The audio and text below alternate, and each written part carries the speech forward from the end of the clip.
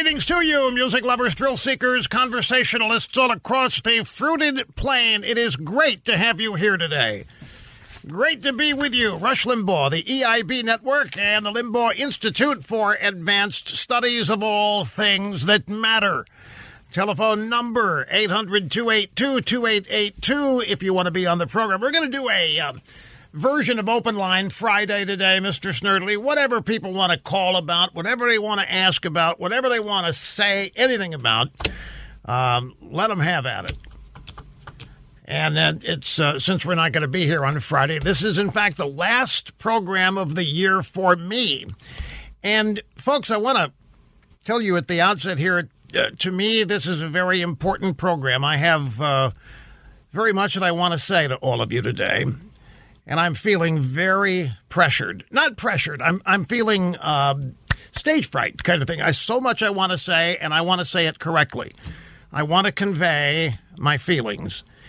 And I want to do it right. I want to do it to the best of my ability. And I have found in circumstances like this that the best thing to do is not to think about it. Don't make it more pressure-packed than it already is. But it's very important. You all are very important. My family is very important to me. I've had a year now to reflect on the things that really matter. A year to reflect on the things that are completely relevant and important to me. And all of you are in that large conglomeration of people and things that are very important to me. I want to go back.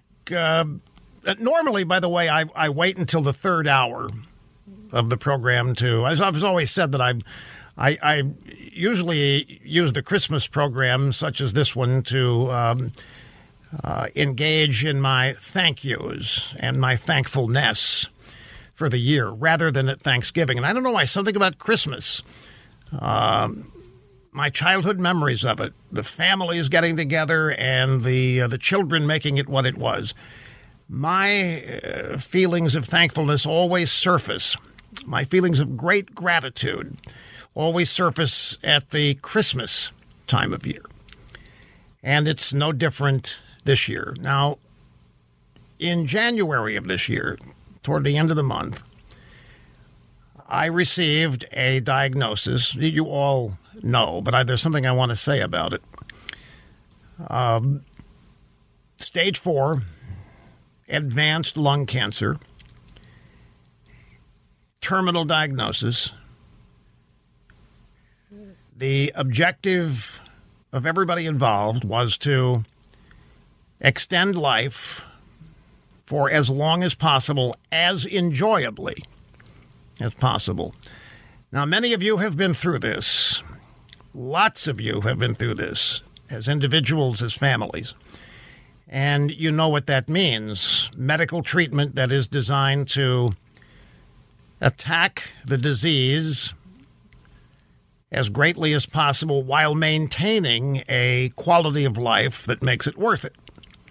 Some people can't deal with the side effects of chemo or other forms of treatment. Well, back in late January, when I received this diagnosis, and I was shocked. I was stunned and I was in denial for about a week. I mean, I'm Rush Limbaugh. I'm Mr. Big, the vast right-wing conspiracy. I mean, I'm indestructible. This can't be right. But it was. And what I didn't know at the time, that I learned later in the course of the year, was that I wasn't expected to be alive today. I wasn't expected to make it to October and then to November and then to December. And yet, here I am. And today, I've got some problems, but I'm feeling pretty good today. God's with me today. God knows how important this program is to me today. And I'm feeling natural in terms of energy, normal in terms of energy. And I'm feeling entirely capable of doing it today. I have been blessed. I mentioned to all of you back in the early days, sometime, I guess, this might have been in February. It was, I think, either during or shortly after I had received the Presidential Medal of Freedom at this year's State of the Union address by President Trump in the House chamber. By the way, something I really hoped that he had a marvelous speech last night, 4-minute speech on the COVID relief debacle coming out of the Congress that should be studied in a master's course in communication. It was clear, it was concise, it was well-paced, it was powerful, it was on brand, and it was classic. It was the kind of speech only an outsider could have made. And I really hoped that Trump would sit down and start ripping up the bill as Pelosi ripped up his speech. You know, when she began to rip up his speech is when he began the presentation of the medal to me, seated next to his wife, the First Lady Melania, and I turned my back to her, which is proper. She was the one who actually put the medal around my neck. And I thought it would have been great if Trump would have ripped up that bill, but he didn't.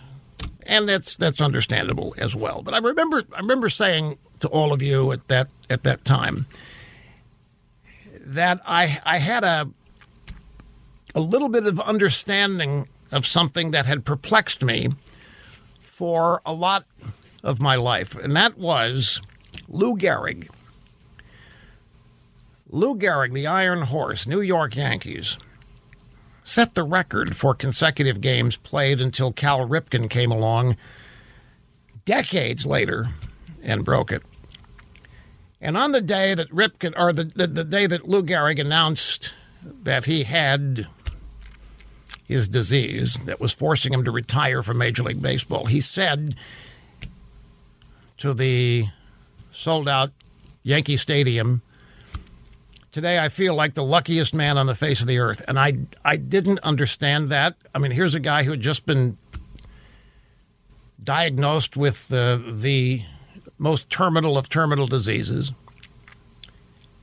And I said, this can't be real. You can't really think he's the luckiest guy in the world. This is just something that he's saying because it will play well. I don't mean to be insulting Lou Gehrig. Don't misunderstand. I'm just thinking that how in the world, if you're being honest, can you feel like you're the luckiest man on the face of the earth? Well, when I got my diagnosis and when I began to receive all of the outpouring of love and affection from everywhere in my life, from so many of you in so many ways, and from my family who, man, they have supported me my entire career, even during times it would have been understandable and easy for them to say, "Rush who? We don't know this guy." But that never happened. I mean, I've been totally supported by virtually everybody in my family. I've been propped up. I have been defended. I've been made to look better than I am. My lovely wife, Catherine, has done so much in that regard. She has done so much with RushLimbaugh.com and with the charitable efforts that we have engaged in, and all of it has been to my benefit. All of it has been for the and yours. It's the benefit of people who are the recipients of our efforts. So many people have put me first in all of this. And I understand now what Lou Gehrig meant, because I certainly feel like that. I feel extremely fortunate and lucky. And because I have outlived the diagnosis, I've been able to receive and hear and process some of the most wonderful, nice things about me that I might not have ever heard had I not gotten sick. Begin to think how many people who pass away never hear the eulogies, never hear the thank yous. I've been very lucky, folks, and I can't tell you how many ways. When this kind of thing befalls you, it's hard not to become self-focused. It's hard to not just think of yourself, and it's hard to think that everybody's going to drop what they're doing and deal with me, with you. You have to guard against that, because this is, to the family, this is as disrupting, it's as upsetting as it is to me, and in some cases even more so.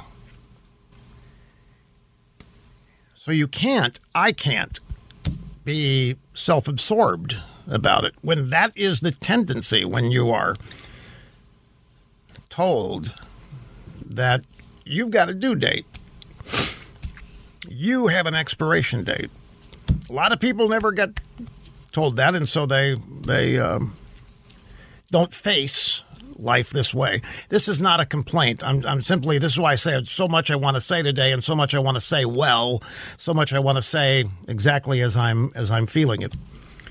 Because my point in all of this today is gratitude. My point in everything today that I share with you about this is to say thanks and to tell everybody involved how much I love you from the bottom of a sizable and growing and still beating heart.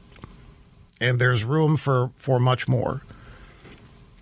All because I've learned what love really is during this.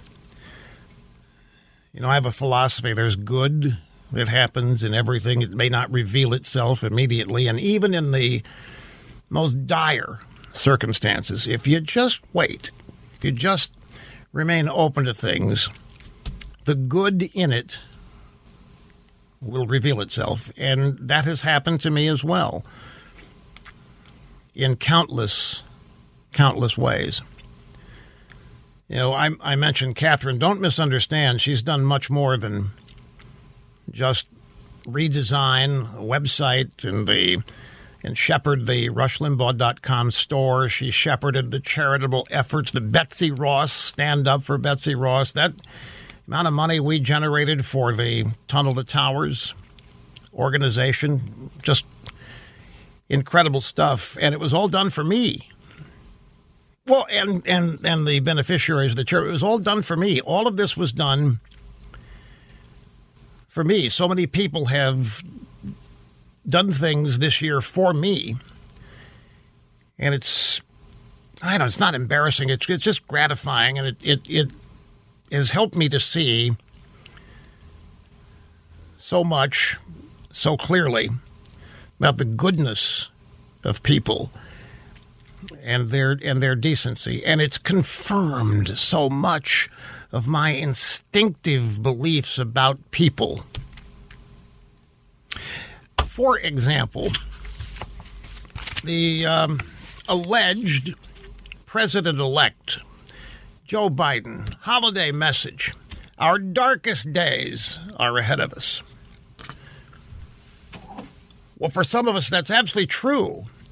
But, folks, I have to tell you, if I were president-elect of the country, it's the last thing I would say. And even if I believed it, I doubt that I would put it this way. But I don't believe this anyway. Darkest days are ahead of us. What a bleak way of looking at things. This is during a press briefing yesterday. It said the worst is yet to come in the fight against the coronavirus pandemic. Which is weird, given that Biden has repeatedly claimed that it's Trump who's killing Americans with COVID.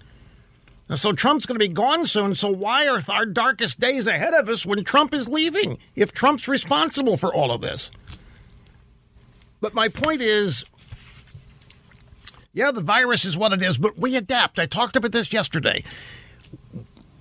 We Americans have adapted to our problems. We've adapted to changing evolutionary things in our lives, in our country, because of our freedom. Our freedom has allowed our adaptability. If disaster is coming our way, we don't just sit there and endure it. We come up with ways to avoid it, to beat it back, to overcome it, but we don't just sit there and accept it.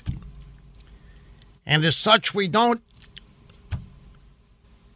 just resign ourselves to the fact that we're living in the darkest days, because we, at least to this point, still have the greatest degree of freedom of any people on earth. Now, it's under assault and under attack, and we all know this. But I don't believe our darkest days are ahead of us. I never have. Like people have been asking, you've always told us it'd be time to panic. It's never time to panic, folks. It's never, ever going to be time to give up on our country. It'll never be time to give up on the United States. It'll never be time to give up on yourself. Trust me.